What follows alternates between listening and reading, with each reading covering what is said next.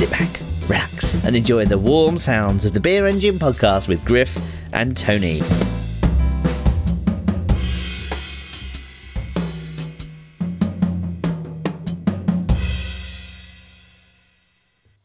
Hey, what's up, gang? Griff here. Another episode of the Beer Engine podcast.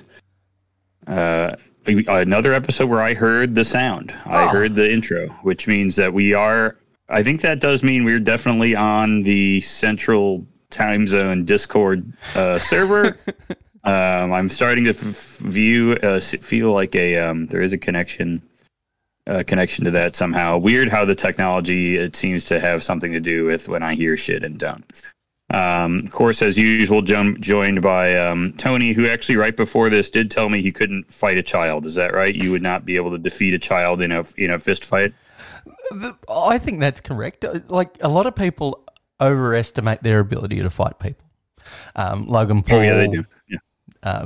Great example of that. He takes on a 50-year-old Floyd Mayweather and just gets destroyed by somebody who hasn't had a legitimate fight in 10 years. Right. So even your man in the street is perhaps a worse example of people that think they can take on people above their weight class. And I'm under no illusion that I could probably beat a toddler, but once you go above toddler into child, I think I would struggle. Because their ability to grab onto my good leg and just bring me down. Yeah. Bring you down, take you down, yeah. Yeah, I don't stand a chance. And the disadvantage that every adult male has is our vulnerable parts are right at hitting level as well. Right, yeah, right. They're essentially a punching bag for the little kid, yeah. Yeah, like a speedball punching bag as well, not like a heavy bag, but just like a speedball. Well, of course, for the record, I don't think it's cool to fight children, but that's okay, Tony. I'll let you have that. I would challenge them to an intellectual battle and defeat them in the field of debate, like a grown man should. Me and Ben Shapiro. I challenge, sir, little child. I challenge you to a debate. That's what I would do, and I would win. See, you picked the wrong person there after all the happenings of the week. I don't know whether you follow the left-right drama on YouTube, but Sam Cedar is always trying to take on Stephen Crowder because Stephen Crowder picks on random college students with a debate he's prepared. So Sam has tried to take him on at Politicon. Crowder ducked him there. Sam's called him out a bunch of places. And so Stephen Crowder decided to take on a non-political person on their podcast. Instead, they switched guest and put Sam in the debate instead of themselves. That's funny, yeah. And Stephen Crowder again ducked him, and it was glorious to watch that right-wing grifter. Well, the problem is that those guys for himself, and his voice got really high, not Ben Shapiro high, but you could tell he was sort of, he didn't know what to do because he's not good at thinking on his feet. That's why he has his whole stick with his gun holsters, and he got punched in the nuts by a child. I think that's what happened. That's how his voice got shot up. The problem with debating those guys. Now, a child, I don't think a child can do the mental gymnastics to convince themselves that they've won. The problem with those guys is whether you've debated them and you've whatever quote unquote won or not, you will never win. They will never. Yes. They will always be convinced that they won. So what's the point, right? It's sort of like. There's no point to doing it. I don't know why anyone would be like, yes, this is what I want is to debate fucking one of these idiots. Like, it's just not. It's debating Dennis Prager has no result other than Dennis Prager saying that Dennis Prager won the debate. Yeah, but here's the thing: if you can actually show that debate, and it shows that Dennis Prager didn't win, the only people he will then be sort of saying he won to and believe him will be his own fan. And the problem with somebody like Prager... those are the only people who do listen to Dennis Prager and care about what Dennis Prager thinks. That's the huge problem here, is that Dennis Prager is the leading example of this, is that his videos have sort of proselytized a new right-wing class in America through this sort of pseudo-intellectual bullshit that he pushes. So if we can at least show that he's a sham, even if he says he's not a sham, that's at least doing a service. Make people look stupid. Even if they say, I'm not stupid, look at this. If you can see in the debate these people are stupid, that's a win. Who cares what they say? Right. Doesn't he associate with that guy who cries all the time? That guy, Jordan Peterson, the guy who's always crying or something. What a weirdo. Jordan Peterson, whose daughter is dating a pickup artist. So, yeah, doing well there. Is it that guy who wrote the book that you guys talked about on TAI? I think it is that same guy. And even better. Art of something. It's art of the whatever. Yeah. I don't remember. But it just tells them like, all right, you have to dominate your whatever. It's a bunch of fucking sexist bullshit, insane bullshit. So here's the funny thing though. Congrats on reviewing that book on TAI, by the way. That was a good get for you guys. That wasn't me. I've never read it. There's a shocker. But the interesting fact is that Jordan Peterson was put onto a diet by his son-in-law and got extremely ill. Nice. Not because of it, but at least at the same time as it. But I think it is 100% the cause of it, because his diet, rather than going vegan or vegetarian, he went 100% meat. Oh my God. Yeah, that'll get you sick. That will get you sick. But bro, you got to go easy on the meat. That's something I've learned. Even, you got to not eat you don't need that much protein. You're sitting on a computer chair all day. You don't need much protein. You just don't. Not worth it. Tony, as always at the beginning of our show, I like to publicize that you can join this fascinating discourse along with us if you'd like on our Discord channel. Discord kind of sounds like discourse, actually. That's interesting. I don't think it has anything to do with it, but it's almost like there's some Latin root, and we do know a Latin speaker in our Discord, so maybe he can tell me. Maybe there's some root that implies that Discord and discourse have a similarity, and maybe that says something about our country when you think about it. Oh yeah. Anyways, you can get on there. Just send us a note on Instagram, maybe, or an email, and I will eventually read it and eventually invite you to it. This week we had, the usual fun. I thought this week. I've been a little less active this week just because I don't know. I'm living at my in-laws, as I've mentioned, so I'm maybe not posting quite as much. But we did have the event over at Skeleton Key that I posted about on both Instagram and Discord. Hope everybody got a chance to at least peek at that and be aware of it. Those guys have certainly raised enough money, I think, to start being able to kind of patch some of the gaps that they're dealing with. But it's kind of crazy. I don't know, Tony, if you ever looked at any of the pictures or scrolled through any of that stuff, but had this beautiful tap room and it's just totally leveled pretty much by a tornado that blasted through the area. There were a bunch of people responding to it, not on our Discord, obviously, but on Instagram, like, don't these guys have insurance? Why do they need a fundraiser? I'm like, bro, if you're placing all your trust in fucking State Farm, I think you got other problems. Like the famously friendly people over at State Farm will just hand you some free money, no questions asked, I'm sure. Yeah. So we don't all know do that. how insurance works out. They will question everything for your healthcare system. That works an absolute treat. Have not had any trouble with it at all. Did not have to spend $1,400 out of pocket last Friday. Not at all. Yeah. Ouch. Now, it's not just been Discord that's been going off. And we should say our Discord is not a lot of political chat. It's normally nonsense. No, it's not. Occasional fundraiser, but it's a cool place to hang out. But we did get an email, Griff. I don't know whether you saw that we got an email. And it was in relation... Now Griff's scrambling to find his show email to see whether he can get it. This all for a one-sentence email, but I'm going to make him search for that email. But it was in response to a topic that we actually... Oh, yeah, that's right. We talked about one of the Bush families being cuckolded by Harry Carey. And it was August 3. That's who it was. August 3. Then he fired Harry Carey from his broadcasting job again. or with the Cardinals. And Corey said he never worked again. Yeah, I don't think he ever did anything after that time with the Cardinals. That's pretty funny. So thank you, Corey. I figured he would be the one who had the answer on Harry Carey, who Harry Carey was sleeping with in the 60s. But I'm sure you're familiar with Harry Carey to a degree, Tony. Of course, from all the baseball films that he was in, like Rookie of the Year. Now, funny enough, I believe he went from the Cardinals to the White Sox for a couple seasons, actually. Really? And then was with the Cubs as a very old man. He was already a very old man when he made it to the Cubs. Okay.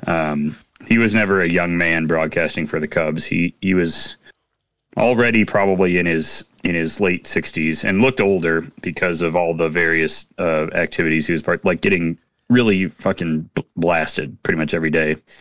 I think he probably took over in the early 80s, maybe late 70s with the Cubs. I always thought he was much more an institution. Now, is that still a thing? Not only in baseball, but I'm talking all sports here. Local announcers, are they still as popular as, say, he was back in his day? Well, perhaps not to that extreme, but... Maybe not to that degree, but there's still guys who are kind of it was a big deal this year because Len Casper, the longtime broadcaster for the Cubs, had always wanted to work in radio. So he left, and he took the radio job on the South Side with the White Sox, who were looking for a radio guy. Now, is that big so the news Cubs have a new broadcaster? If you move from team to team, or it's just... Between the Cubs and the White Sox, I mean, it was a thing, and then I think people just kind of forgot. It's a little weird to hear him on the radio doing Sox games, but whatever. He's a pro. Yep. He was with the Cubs for a long time. And now the Cubs have a guy who does ESPN, frequently did ESPN, John Shambi, who is doing the Cub games now, and he's really good. So I'm sure he'll become a favorite after a few years, and no big deal. But it's not quite as institutionalized, I don't think, anymore. I think the people are a little more mobile these days, would be my thought. See, it's not a thing here in Australia. We don't have our own team commentators. So no, that's not a thing in England either. I always realize that because, that's not the case with Premier League here, right? You just get the rotating broadcasters. I do always think about this though, and I don't know if this is the case with Australia, but because of all the weird broadcasting rights and the different, like it's harder to watch Premier League football in the UK than it is in the States. No, that's something that was. I don't know if that's the case where you are, but for some reason, only a few games get broadcast, to the entire country. But I feel the same about the NBA. I have League Pass over here, so perhaps that's different. But I don't have any blackout games at all, never. And I get all the local announcing teams. So that was a part of the reason why I asked the question, because there are certain teams that I really love to follow because their announcers are terrible. Portland has recently taken the crown. Sacramento used to be so awful it was really entertaining, but because both those, I think one died and then the other one got sacked because of his one comments. of them did die. I remember that. Yeah, but I loved terrible teams together. Like Chicago is entertaining. Neil and Stacey, everybody loves them. But they're just fun in general. They're not terrible. Neil's on his way out. Neil's an old man. Of course, and that's the issue with a lot of these teams is they have to bring in new talent. We saw that with the Warriors team. The coloured dude there was that guy was old too. Yeah, he was really old. But and Tommy Heinsohn died recently too. Yeah, see, there was another team that I truly love. Skell's fine, but he's no Tommy. Skell, Tommy is hilarious because he would argue the replay when you see that there was contact on a replay. You could see a gap. He didn't touch him. That didn't happen. Yeah, like you can just see his arm inceptioning it. Yeah, grabbed down. But in Australia, we can get access to 4 to 5 games on free-to-air TV, so your major TV that's free, and then all the rest of the games are broadcast both on our cable version. So what you get is the majors broadcast, but without any of the ads during live play. You only get them at the quarter and halftime breaks, rather than for Aussie rules. Yeah, yep. Yeah, that's good. Yeah. So and so with football here,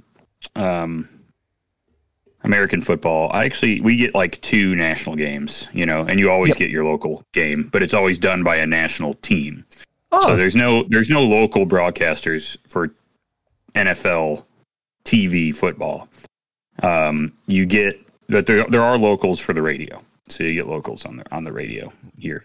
And speaking of, just before we wrap that up, because Aussie rules used to be played all at the same time. So Saturday, 2 o'clock used to be the same time because it just used to be based in Victoria.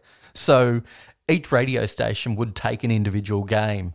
And now, of course, because of TV, it's spread out over 3 days, sometimes 5, depending on public holidays and Thursday night games and everything. And so the lead teams get to every game, and we don't have what used to be called around the ground. So you used to have these teams of radio broadcasters, and then they would shoot off to one guy to have sort of do a 30-second of the highlights of what's happening in that game. And, that doesn't happen anymore, and it's a culture change. That's from more when like I was it growing is. up. That's more like it is with football here. Is you have windows, and same with Premier League. Is you have, and that's how it is in the UK, right? They have game windows. So they'll play 6 at noon and 6 at, whatever. I guess it's 5. They'll play 5 at noon and 3 at 3 p.m. and then 2 on Monday or something like that. But that's kind of the deal here. See, it's only Saturday and Sunday do you get an overlapping game, and it's only ever 2 overlapping games, and that's so they can make sure that every game gets broadcast, and everybody gets a chance to see it, and they get their dollars from the TV rights broadcasting. So you got to have it. All right, speaking of basketball, Tony, and that was football, so not a good segue. But anyways, we were talking about basketball at some point earlier. Let's play a requiem for the Philadelphia/Melbourne 76ers. They've been sent to Valhalla. Ben Simmons has been placed onto the flaming pyre and pushed down the river Styx. For until next year, anyways, where he will reemerge, and then he'll be an MVP candidate for 80 some games for somebody. Shooting 35% probably. But Tony, what'd you think? That was a brutal game. Are you hurting? Are you stung? Look, I would be, but Ben Simmons was trash. It was a trash series for him. There's no other way to put it. Mm-hmm. But for that team to put it all on one person is kind of symptomatic of the problem with that organisation. So you've got this MVP, essentially winner this year, except he missed too many games in Joel Embiid, giving up 8 turnovers. And that's before the last quarter dive. And not to take any sort of mea culpa and say, yes, it was partly my fault. It was all on Ben. And Tobias Harris to miss 3 open layups. That kind of has a problem with the team. These are symptoms of a team that has been dysfunctional since Sam Hinkie was taken out of his job and replaced by Brian Colangelo. It's an organisation that will not win with those 2 stars at the controls. No. I still say Simmons is a star, just had one of the worst series. But we've seen this from stars. We saw this from Paul George last year. And yesterday also. Yeah, where he often goes missing. And I think you'll see that with Ben, and that he's not a guy that delivers every time. But maybe there's 3 guys in the NBA that deliver every time, and that's why they're all-time greats. But the whole organisation is babied. Like, to say that Ben was babied is sort of missing the point. Joel Embiid is one of the most babied people in the league. I think Tobias also falls into that category. He's gotten a lot of... Yeah. The Philly bench is fucking useless for the names that are on it. George Hill was not a good acquisition. He didn't add anything to the team.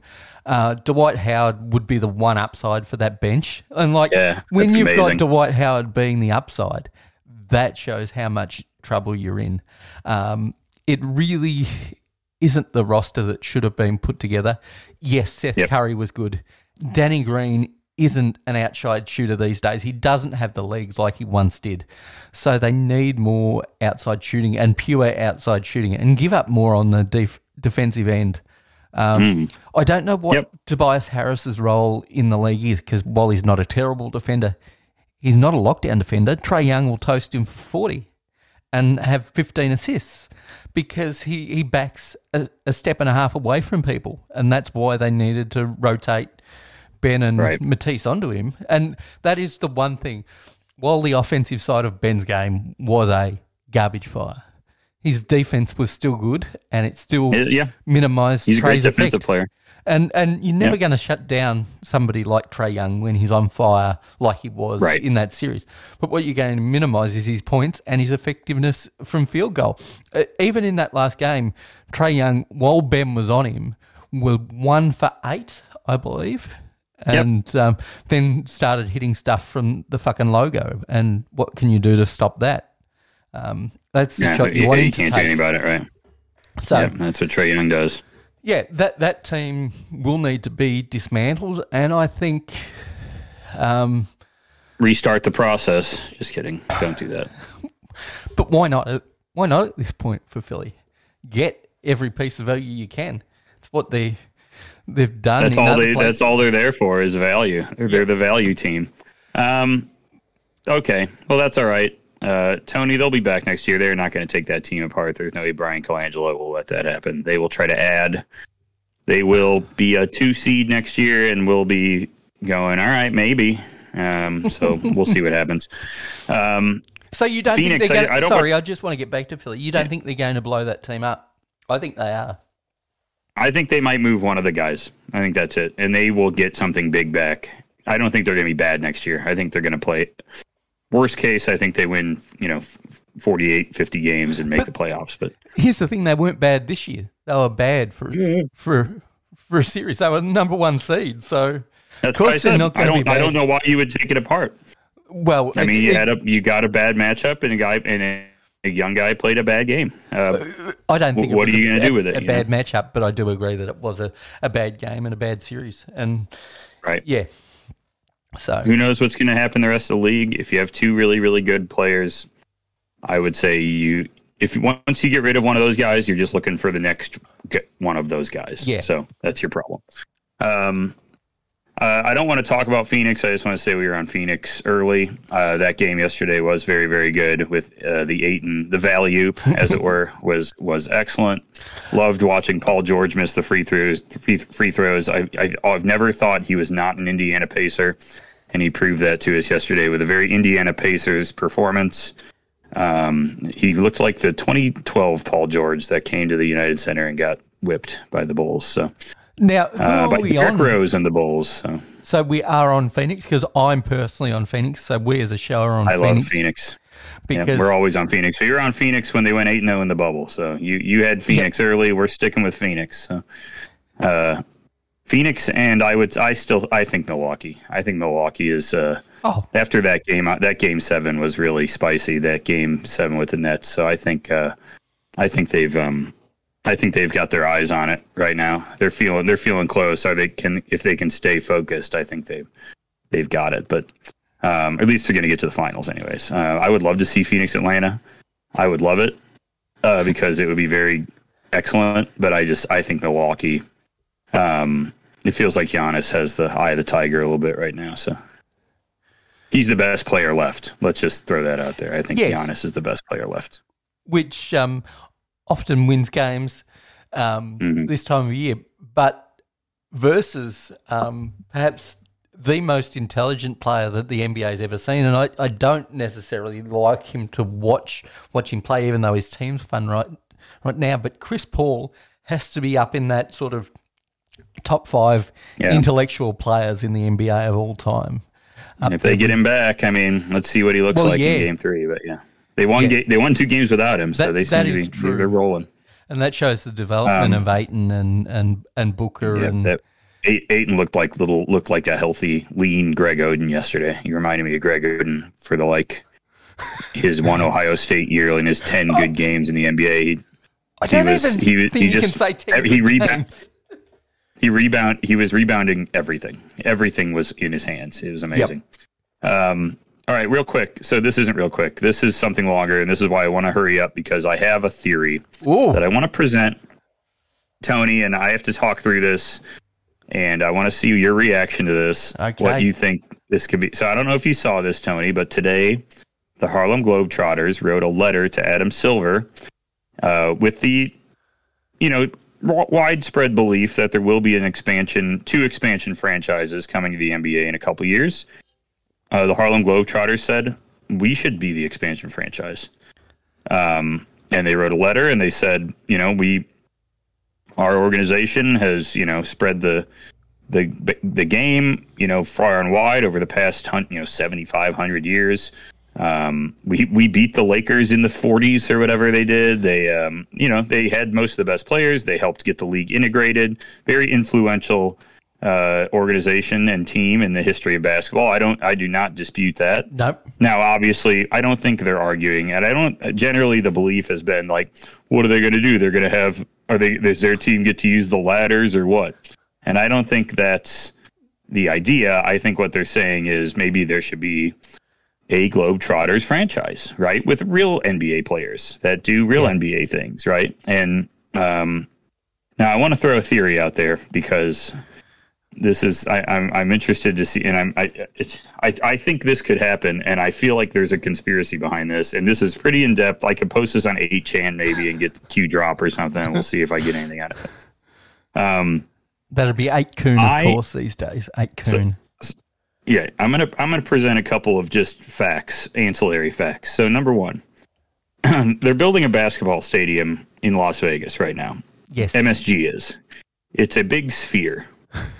I'm just gonna put that out there right now. So two of them, the two markets that have been rumored for expansion are Vegas and Seattle.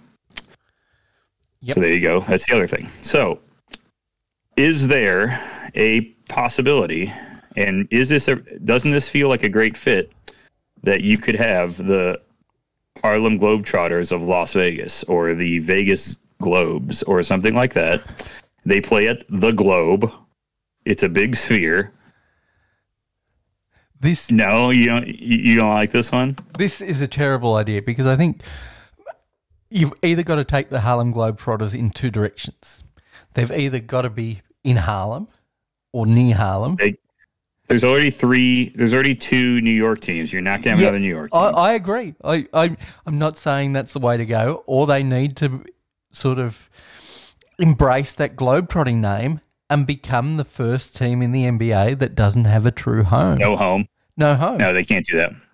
See, I think they're the Globetrotters because they play at the Globe, and I would say that the reason they fit in Vegas is because of their showman history, the nature of them as a performing unit in the past, right?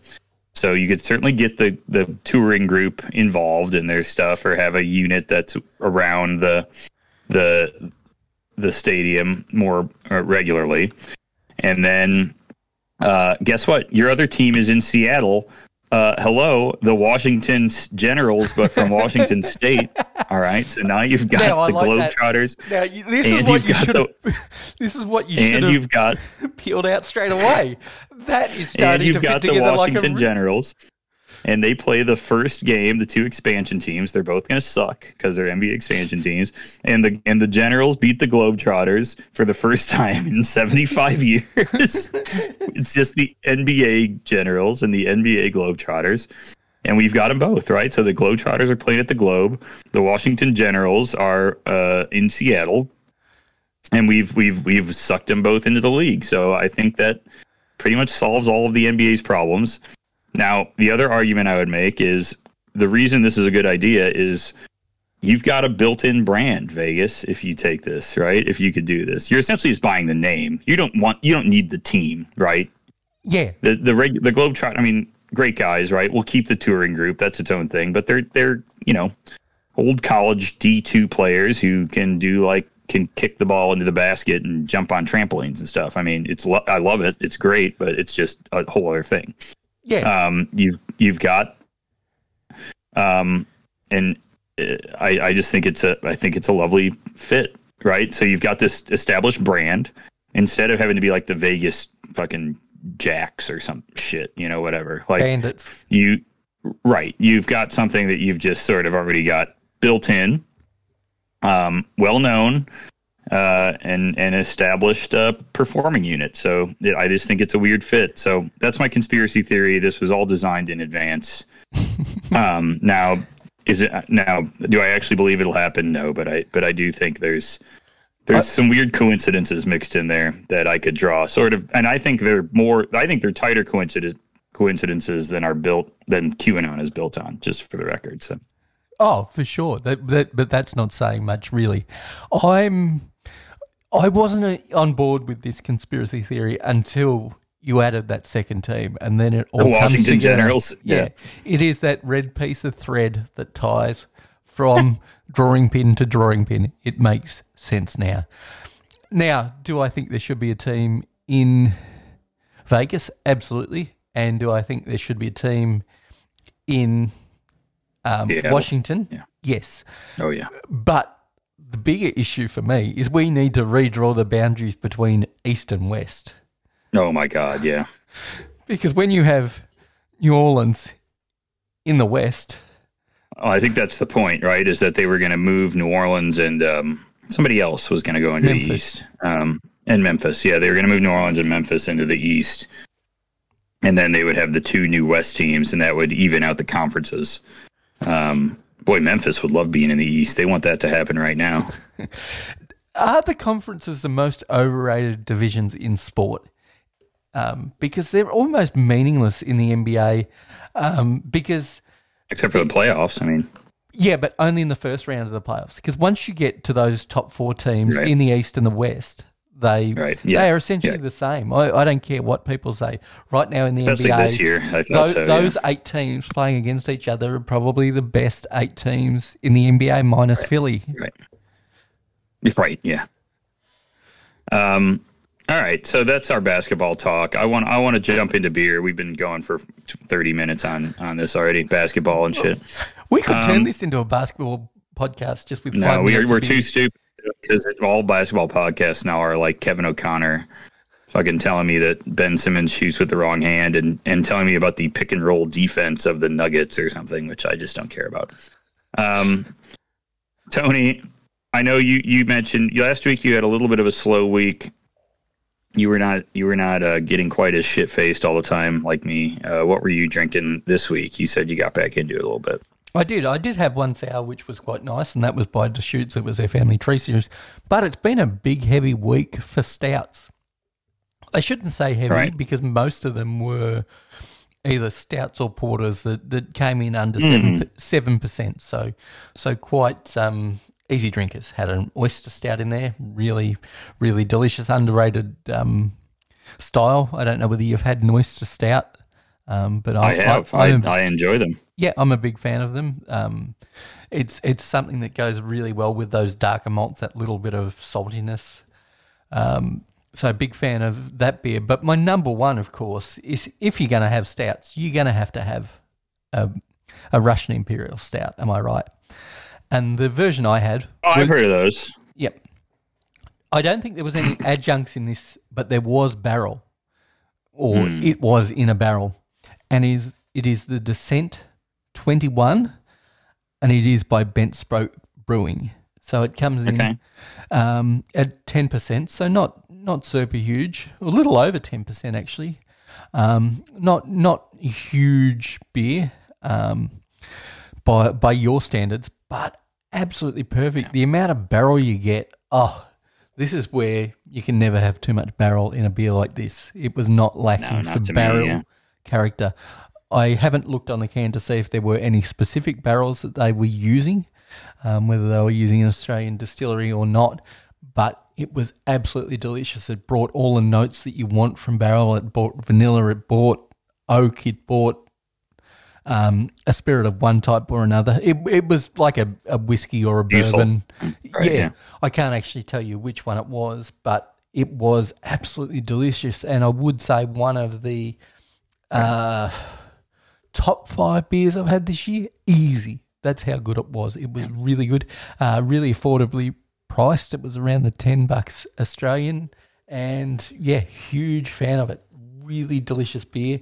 I bought it in a 4-pack, which I don't often do that for such a big beer, but I hadn't had a big Russian Imperial Stout for a while. Comes in a 375ml can, which is the same size as a can of Coke anywhere in the world. So I don't know what that is in ounces, but truly delicious. Really, really excited the fact that I bought 4 of those suckers. Killer. Tony, I was actually, I was going to ask you something about whiskey. Is Australian whiskey, did I ask you this already? Is it like peaty, smoky, like Scotch whiskey, or is it more like bourbon where it's a little more, that taste is more subtle? It's far more subtle. I think Scotch, you really need to be a sort of brewer in Scotland. Well, no, not so much that, but you've got to have the right waters for Scotch. Right. As peaty as it is, it really is about that Scottish water more than anything else. So, you rode that ride too in Edinburgh. That's funny. There's a ride to tell you about the history of Scotch. It's pretty crazy. Oh shit, I'm not joking. I have not, but hey. Tony, I went into the city this weekend. Had to ride through the big tube that images your insides, and special magnets bounce around in there, and somehow a picture comes out or something. So I had to do that, and I figured, why don't I stick around here and bounce around to some of my favorite old haunts. So I hit up Off Color, an all-time favorite spot of mine. And drank their newest version of a beer called Miscellanea. I don't know if I've ever talked about this beer on here before, but this is a ongoing collaborative project collecting and incorporating the house yeast or house Brett's native yeast and wild cultures from the many wild and mixed fermentation breweries around the country near and dear to our hearts into a single fooder. The third iteration had Jackie O's, Central State, Allagash, Jester King, and Side Project, as well as their own wild and native yeasts. So this is essentially just like a wild ale, lightish in color. Maybe sort of like Vienna lager colored, not quite though. Don't have an SRM number for that, sorry. And it's always tough to tell with sours what their SRM is, because who knows? They're often got a little bit of cloudiness to them, and this was insanely funky and earthy, nice. A little tart, not mind-bendingly tart by any stretch of the imagination. Drank weirdly easy for something so complex. And I loved it. As usual, I've had all the versions of this. They are killer. There is a overload of weird funk and tartness going on all at once. Definitely the horse blanket. If anyone's looking for the horse blanket, this has the horse blanket taste. If you're looking for it, I'm a sucker for that. I know it's divisive, but I like some barnyard. I like some funk, and that horse blanket is really. That's as far as I'll go before it pushes into like weird territory. Right. But horse blanket is perfect.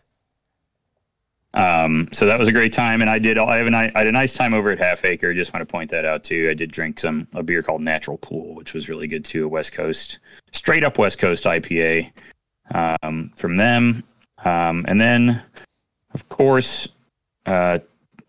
Tony, we have to bring back. Oh, by the way, I just want to clarify and make it obvious to everyone so that they don't think I missed anything. I did stop at Metropolitan and drink a pint of Heliostat out of the draft on the patio to because I had to. I could not leave Chicago until I drank a pint of draft fresh Heliostat on the patio at Metro.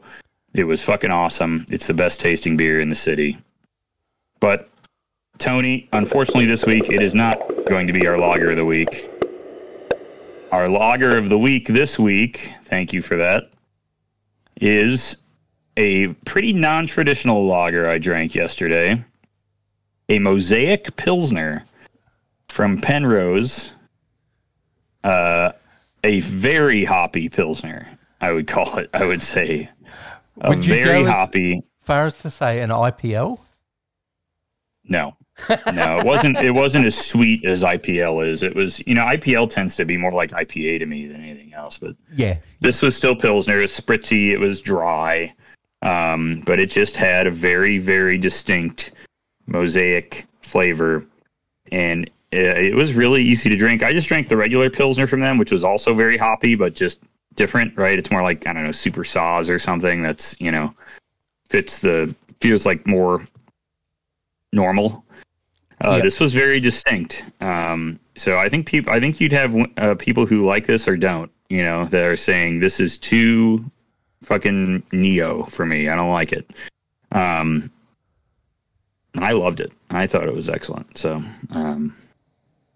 I had a great time drinking that beer. It had a very distinct, like, tropical fruit, citrus flavor that comes with those hops, the Mosaic. So really enjoyed that. Sat at their tap room a little bit yesterday, and it's right down the street here from where I'm living. So I was a big fan of that, and that's the lager of the week, Tony. Mosaic Pilsner. You ever had any Pilsners with any of them weirdo newfangled hops in there?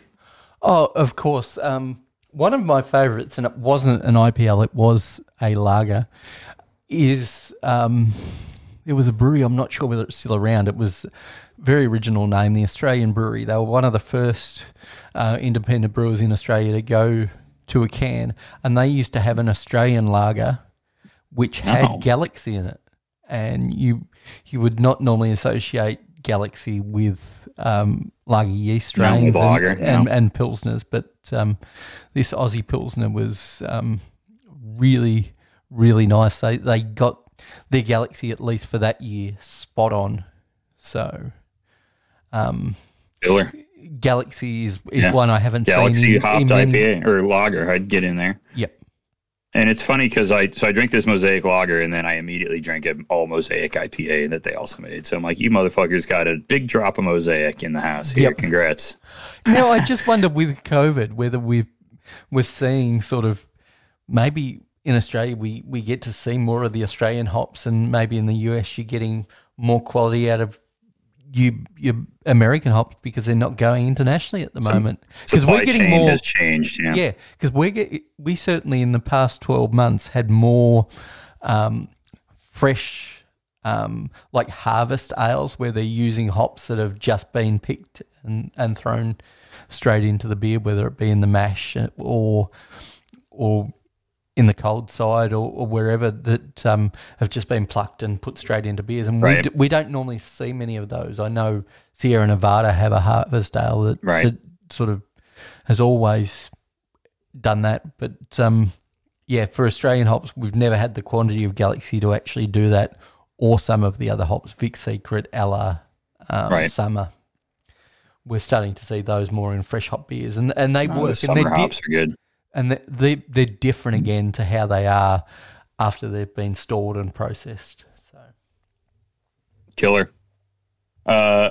Tony, some more beer things I got. I have a special, a kind of brief edition, we'll say, of a favorite segment of ours. It's Hyper Beer Nerd Dork Shit News. Hyper Beer Nerd Dork Shit News.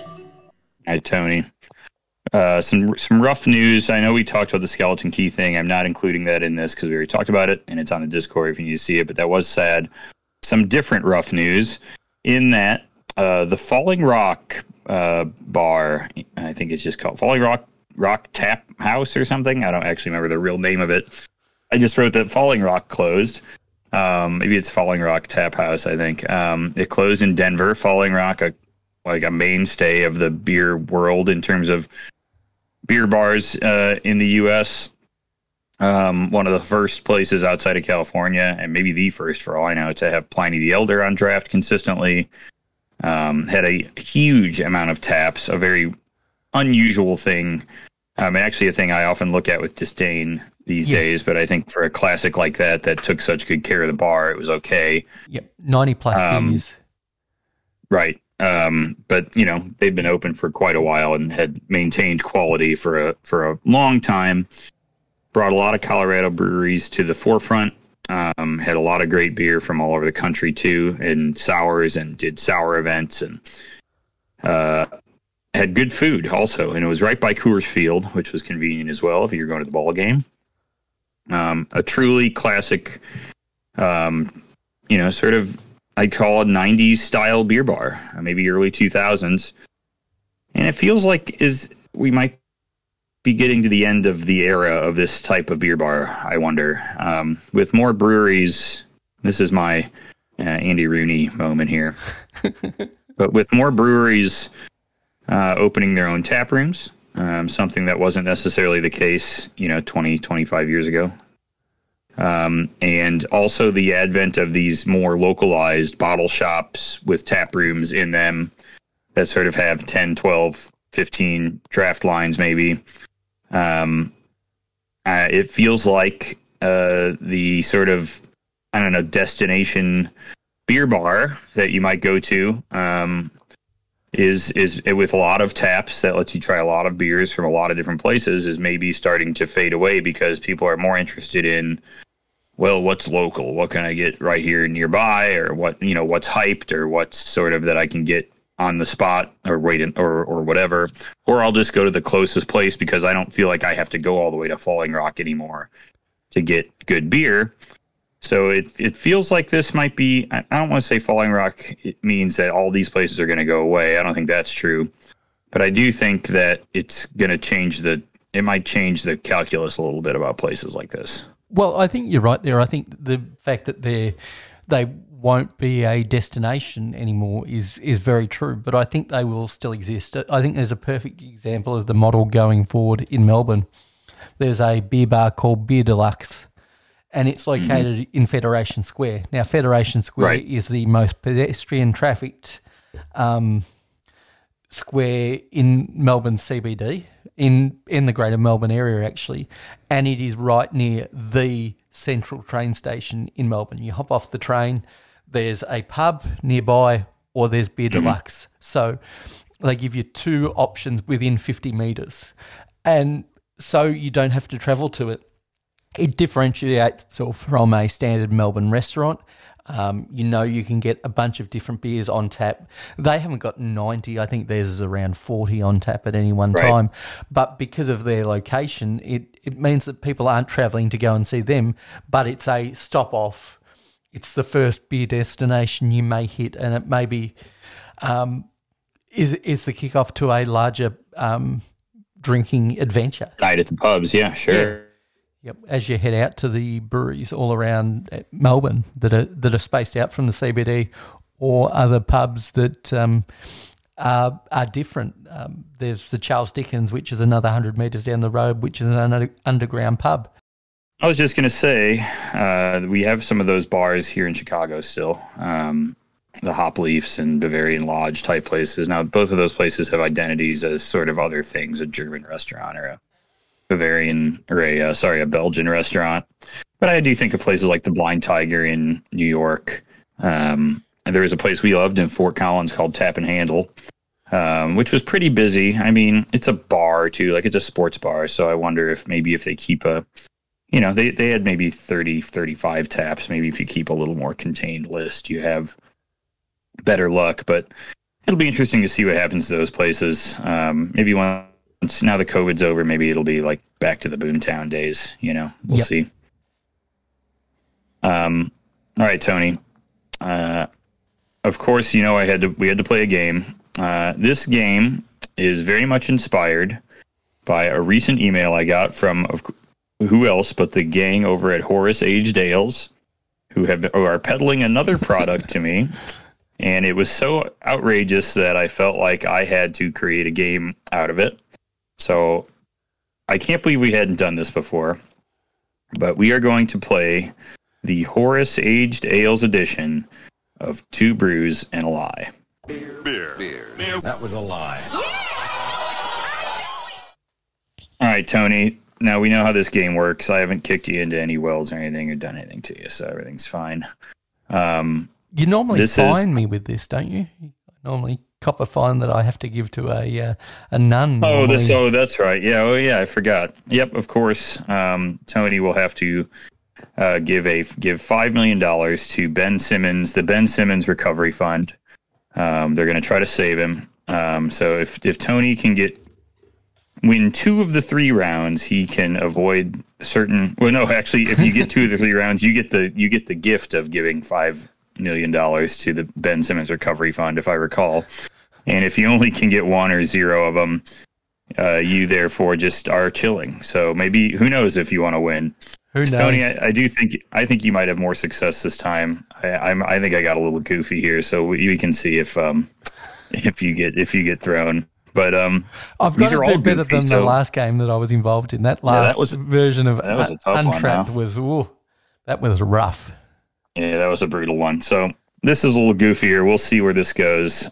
So we have 3 rounds. Each have 3 beers in them. You have to guess one. You have to guess which one I made up out of the magical power of my giant beer brain, and the other 2 are just what some moron from Horace created in real life with real beer, and I paid a lot of money for. He's not a moron. He's a great guy, but he does charge me a lot for this beer. So we got 3 rounds here. The first round I have called Activate Pastry Bot. Bring him out if you can, Tony. You got Pastry Bot over there? Of course. There he is.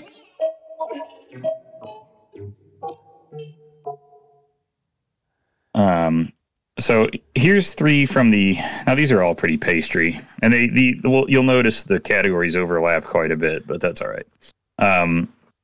So here's some pastry delights for you from the Horace repertoire. First one is called Coconut Convergence. So here's what I'm going to give you, Tony. I'll give you the name and description. This is essentially what I'm giving you is exactly what Kyle from Horace wrote in the email. Okay. I just pasted it out of the email for all these.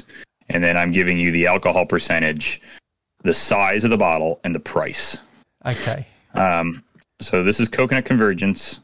It is Coconut Convergence is a Buffalo Trace bourbon barrel aged imperial stout with coconut candy, coconut syrup, coconut water, desiccated coconut, shredded coconut, and toasted coconut added. It was aged for 20 months and is 16.2% alcohol by volume. This was a 355 milliliter bottle, and it went for $22.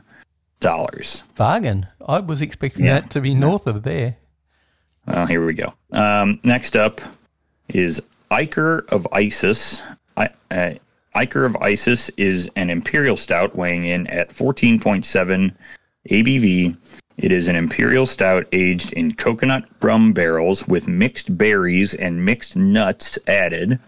It came in a 650 milliliter bottle and cost $44. Okay. Double the bottle size, though. Almost. Right. Yeah, it's a big bottle. Right. All right, here's another one. This one was called Toucan's Terroir. Toucan's Terroir is an imperial stout that comes in at 12.8%. It is a collaboration with Trader Vic's in Emeryville. Inspired by their famous banana coconut smuggler, it contains Musa bananas from Thailand, coconut water, and mountains of shredded young coconut, also from Thailand. This release will be sold as a set with a handmade, hand-painted tiki mug from Trader Vic's, 650 milliliters, $75, and you get the mug. So how much? One thing that it's $75. Okay. So one thing that you aren't, I've talked about this before. There are often things that you get, and you spend lots of money. So you have extra things. You get a glass. You get I famously got the big tiki mug with my membership, and I have not used yet, and I have to sell. But so Tony, which one of those 3 did I make up? Well, I think I'm just going to pose a question to you. Are there tiki mug whales? I know there are tiki mug collectors, but we've talked about glass whales before. Are there tiki mug whales? And do the I don't know. two worlds collide when you get to Horace? I don't know who Tiki mug collectors, I think, are a different group than beer collectors, which is weird. I'm sure there are. I'm sure there's a guy with 600 tiki mugs in his basement, right? I mean, for sure, they exist. It's a camp thing. The thing that tips me off towards this, and I could be wrong, but I don't know whether you've ever watched Antique Roadshows. I have, yeah. I'm thinking specifically of the British version here. And sure. There's a antique that they have a specialist for, and they are the world's ugliest antiques, and I don't believe anybody would ever collect them, but apparently they're really sought after. And that is the Toby jugs. Are you familiar with? Oh, yeah. Yeah. Oh, man. Those things are ugly. So that says to me there's got to be a tiki collector out of there. Now, getting back to the question that you posed earlier, because there are giveaways and tchotchkes, I can see that being a giveaway with that size of beer for that price. And I also think that is a perfect beer, and often the descriptions at Horace, I can visualise what I think that beer is going to taste like through the descriptor. I'm actually going to say, for whatever reason, beer number 1 to me doesn't ring quite true, so I'm going to go with beer number 1 as the odd man out. That is The Lie. Tony, this was the hardest one, and you got it wrong. Beer number 1 I did get, and I haven't tried it yet, but it was the all-time bargain of the Horace stuff. Yeah. Beer number 2 I didn't actually get, but it is also a real beer. I made up beer number 3. Beer number 3 came out of my brain. Trader Vic's is a famous tiki bar, and I did find the name of those little Thailand bananas. So there you go. But doesn't that sound delicious? You should be in recipe development. They should bring me on, bro. Yeah, coconut banana stout. I'd drink it. I'd pay for it. I don't know if I want the mug. Yes, but we'll get into that. Mug. We'll get into that. Yeah, well, I got one already. We'll get into that later. All right, next round, Tony. Okay. Next round for Tony. This is called Mega Barrel. This is just monster barrel beers, Mega Barrel. So here's number 1. The biggest barrel-aged beer I've ever released, Stellar's Stasis, is an English-style barley wine that comes in at 17.1%. It was aged for 26 months in Pappy Van Winkle 23-year barrels that previously held maple syrup for 6 months. It was then conditioned in a French oak foudre for 3 additional months before bottling. During my most recent visit to Kentucky, I met with the team at Pappy Van Winkle and was able to procure a set of Pappy 23 tasting glasses. This will be sold as a set. Pricing will be released as soon as I get the invoice, but you shouldn't have to take out a second mortgage. Really? 355 milliliters wax dipped, $80 for the set. Okay. You might need to take out a second mortgage. Remember, you got to pay for this membership as well that's hard to come by. That's what I was saying, yeah. All right, number 2. Number 2 is Duppy Dolphin. Duppy Dolphin is a Blanton's barrel-aged imperial stout with coconut candy, coconut sugar, desiccated coconut, marshmallows, and muscovado sugar added. It is 13.5% alcohol and spent 22 months in barrels. Phantom Porpoise is a Buffalo Trace bourbon barrel-aged imperial stout with coconut sugar, coconut syrup, marshmallows, muscovado sugar, raw coconut, and toasted coconut flakes added. It is 13.7% ABV and also spent 22 months in barrels. And this one costs $44 for the 2 355 milliliter bottles. You can only buy it as a set. Cool. Don't have any questions there. I was wondering where the name came from, but Duppy Dolphin, Phantom Porpoise. And here's number 3. Number 3, the name of the email was Imperial Stout set last Imperial Stout set for year 3 members. And this was, each set includes 1 bottle of the following beers: Longest Barrel Ride, a non-adjunct Imperial Stout aged in Eagle Rare bourbon barrels for 40 months, 355 milliliters. Palace's Pedigree, non-adjunct Imperial Stout aged in Old Fitzgerald bourbon barrels for 25 months. Granddaddy Grizzly, Imperial Stout aged in Old Granddad bourbon barrels for 22 months with blueberries, chocolate, coffee, hazelnuts, and marshmallow pecans, and vanilla added. Avoceda Lufot's, a Missouri Oak Fooder aged Imperial Stout with chocolate, coffee, graham crackers, marshmallows, mixed nuts, and vanilla beans added. 14 months in oak. A collaboration with Equilibrium Brewery. Grasp's Distraction, Imperial Stout with coconut, geisha coffee, hazelnuts, and vanilla added. A collab with American Solera, 650 milliliters. Skyrider, Imperial Stout with blueberry coffee and peanut added. A collaboration with Holmes, 650 milliliter bottle. And you got a special Restall Harmony glass. This box set was 6 beers and 1 glass was $260. And I think, for whatever reason, the last one is the fake beer. Now, the second one, I was sort of put off by how the description's written, but then I could see how that in an email was written that way. Mm-hmm. The first one was the one I really raised questions about. It was between the first and the third for me. But for whatever reason, I think you enjoyed just coming up with a bunch of beers. Coming up with the names and the crap, yeah. And you needed then to fit it into a game. And so I think this is the reason why this game actually started. So I'm going to go with the third beer out of all those. Well, Tony, you just saved yourself $5 million because you're wrong. Yes. I made up the first one. Fuck. That was my first instinct. Especially where I said that the pricing will be released as soon as I get the invoice, but you shouldn't have to take out a second mortgage. But the thing that threw me then was that you gave a price. And it was like... Well, he will sometimes send emails about the beers before he sends you the pricing. So it's not always all included. So the third set I did buy, embarrassingly enough, I did buy the 6 beer glass for $260, like a real idiot. I did buy that. So. And how was it?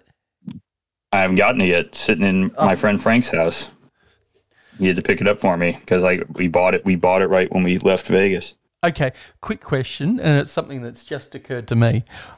How are you going to cellar the beers when you're in Vegas? Because it's not like you're in Chicago where you can stick them in a basement and you're going to be fine basically all year round and the beer's not going to age. Are you going to stick everything in a fridge and just only... I'll probably fridge it, yeah. I have a secondary fridge, so I can just stash it in the fridge. Okay, cool. I'm just not going to keep as much beer, please, Lord. I don't want it. That's a lie. I've been carting it out of my house. Yeah. Beer. That was a lie. All right, last round. We got one more. Okay. This one I've called Extreme Eye Poppers. These are just really expensive. I've got no chance with this one. You could have fucking sturgeon caviar in it for all we fucking know. Right, yeah, right. So here's number one. Almost 2 years in the making, my first packaged barley wines are ready. To mark this momentous occasion, I had a woodworker in Oregon make custom boxes with beautiful teak lids procured from Hawaii. They feature original artwork of Uncle Maris checking the waves at Oceanside Pier. That's an otter, fake. If you're wondering who Uncle Maris is. Wait till you hear the rest of them. Being my favorite style of beer, I could not be more excited to finally release this project. That is 100% real. Each wooden box set includes the glass teased on Instagram a few days ago, along with the following 4 beers. Rhyme of the Ancient Maris, a Blanton's Bourbon Barrel-Aged Barley Wine. Arctic Circle of Life, an Eagle Rare Barrel-Aged Barley Wine. Nectar of the Otter, a Weller Bourbon Barrel-Aged Barley Wine with Ugandan vanilla. And Fur and Feather Flock Together, a blend of Blanton's barley wine and Blanton's Imperial Stout. So that's like a strong ale blend. This set with the box and the glass, you got a glass too. 355 milliliter bottles all the way around. What is $280? I gave you three fingers. I thought it was going to be three bills on the knocker. So 280 is where I had that sucker, and I think that's real for whatever reason. That seems like something you would get from your Horace membership. Number 2, Double Dose is a French oak barrel-aged imperial stout weighing in at 12.5%. It has twice the amount of chocolate, twice the amount of coffee, twice the amount of hazelnuts, and twice the amount of vanilla added than the usual dose treatment. This is the most adjunct-heavy beer I've ever made. The majority of the tank was bags of hazelnuts, and it received 4 different vanilla treatments. It was 650 milliliters and $57. Yeah, that's expensive, but you've got so much loss out of that. Okay, that could be real or fake. I'm not sure. Okay, continue on, my good sir. All right. Number 3. I'm happy to announce an upcoming release, Carrera's Parrot. This 15.8 Imperial Stout is a collab with Revolution and the Art Institute of Chicago and contains Twinkies and Ding Dongs found in the bag of that guy who got killed by the Sentinelese tribe. Jasper Johns will be hand-painting each bottle. Once I get the import tax bill from Indian Customs, I'll have a price point, but you might want to take a few spins at Megabucks just in case. It was $149 for 650 milliliters. Now, you know, of course, I do a bit of painting. Are you familiar with what kind of painting I do? I do encaustic work these days. What does Jasper Johns do? He's an encaustic artist. Oh, right, yeah. There's no way one of these bottles would, even if they're mass-produced, would go for only $150. $150,000, maybe. So the last one there is fake. I thought maybe I think it's funny that the Jasper Johns part threw you and not the Twinkies and Ding Dongs. No, that was found in the bag of that guy who got killed by the Sentinelese tribe. That's my favorite thing. I know, but it was like, out of all the artists you can pick, that's who you pick? Somebody who I am intimately familiar with? I just had to find one that was living. That was really the most. I just wanted somebody who's very famous that was alive. That was sort of the most important thing I needed to get. Yep. I also thought about using Ansel Adams photography for it, but I'm not sure he's still alive, actually. He's not, but the Ansel Adams Museum have been known to license their stuff. If you really wanted to make it realistic, you would have gone for somebody like a Jeff Koons kind of artist. I clearly didn't want to make it realistic because he had to get Twinkies and Ding Dongs from the bag of the guy who got killed by the Sentinelese. Do you remember that guy? I was thinking about that guy the other day. I don't know why. And that reminds me of one of my favourite movies of all time, and it's about American trash and how it affected realistically an African tribe, and that is The Gods Must Be Crazy. Have you ever watched that film? I haven't, no. It's where a Coke bottle gets dropped into an African tribe. Jesus. And they all get, like, tuberculosis or something. Well, no, it's just the journey of what happens to this Coke bottle. Yeah, very 80s movie. But haven't watched it. Well, Tony, you nailed it. That one was fake. They did not get an email from Horace that told me that Jasper Johns would be hand-painting their stout they made. And I also just looked on the Art Institute for pictures with birds in them because, and that's how I came up with the name, if you're wondering.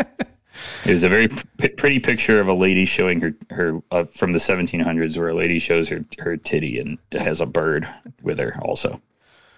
That was good. That I will say, if you had have picked different artists and gone a little less extreme with your just the idea that he was killed over Twinkies and Ding Dongs.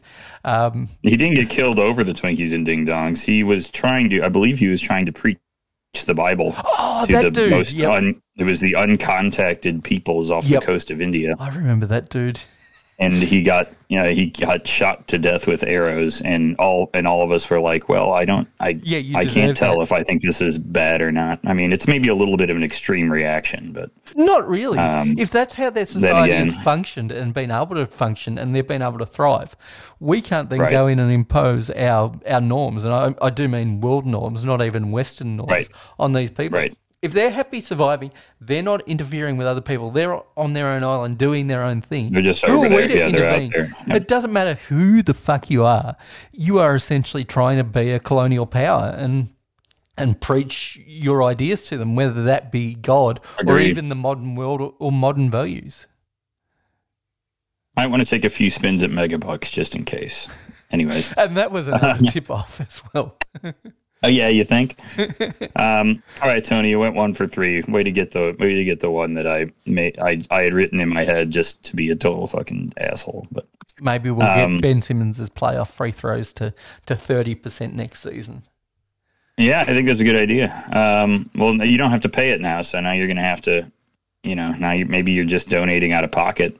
$5 here, $5 there for Ben. Hang in there, Ben. Ben Strong. That's what I like to say. We're the yellow band and everything. All right, Tony. I think we have done enough here. What do you think? I think we have, yes. I think we've done good work. I think we even had an interruption during the middle of it. And I could have vamped for a good 5 minutes there, but I decided not to. I think that's more a Griff thing when we have a connection issue that Griff continues to talk. I just can't do that. I'm sort of get a sentence out and then I'm done. So I decided not to do that. I'll edit it out. Maybe I'll give you the correct file this time. Only now, if you're hearing this and you've made it to the end of the show, will you know that we've had an issue and I've actually edited the correct file, because if I edit the wrong file, all you'll get is silence, just like last week. Oops. I would apologise if I gave a fuck. I don't. Oh, it was out by 1 day. Who gives a fuck? And we're off by 2 days now, baby. I mean, whatever. And it should be noted that I swear at least once during this show to make sure I have to put the explicit tag on it. So that's why there's always at least one swear word. I just said titty, I think. So I mean, you did say titty, which for you is up there.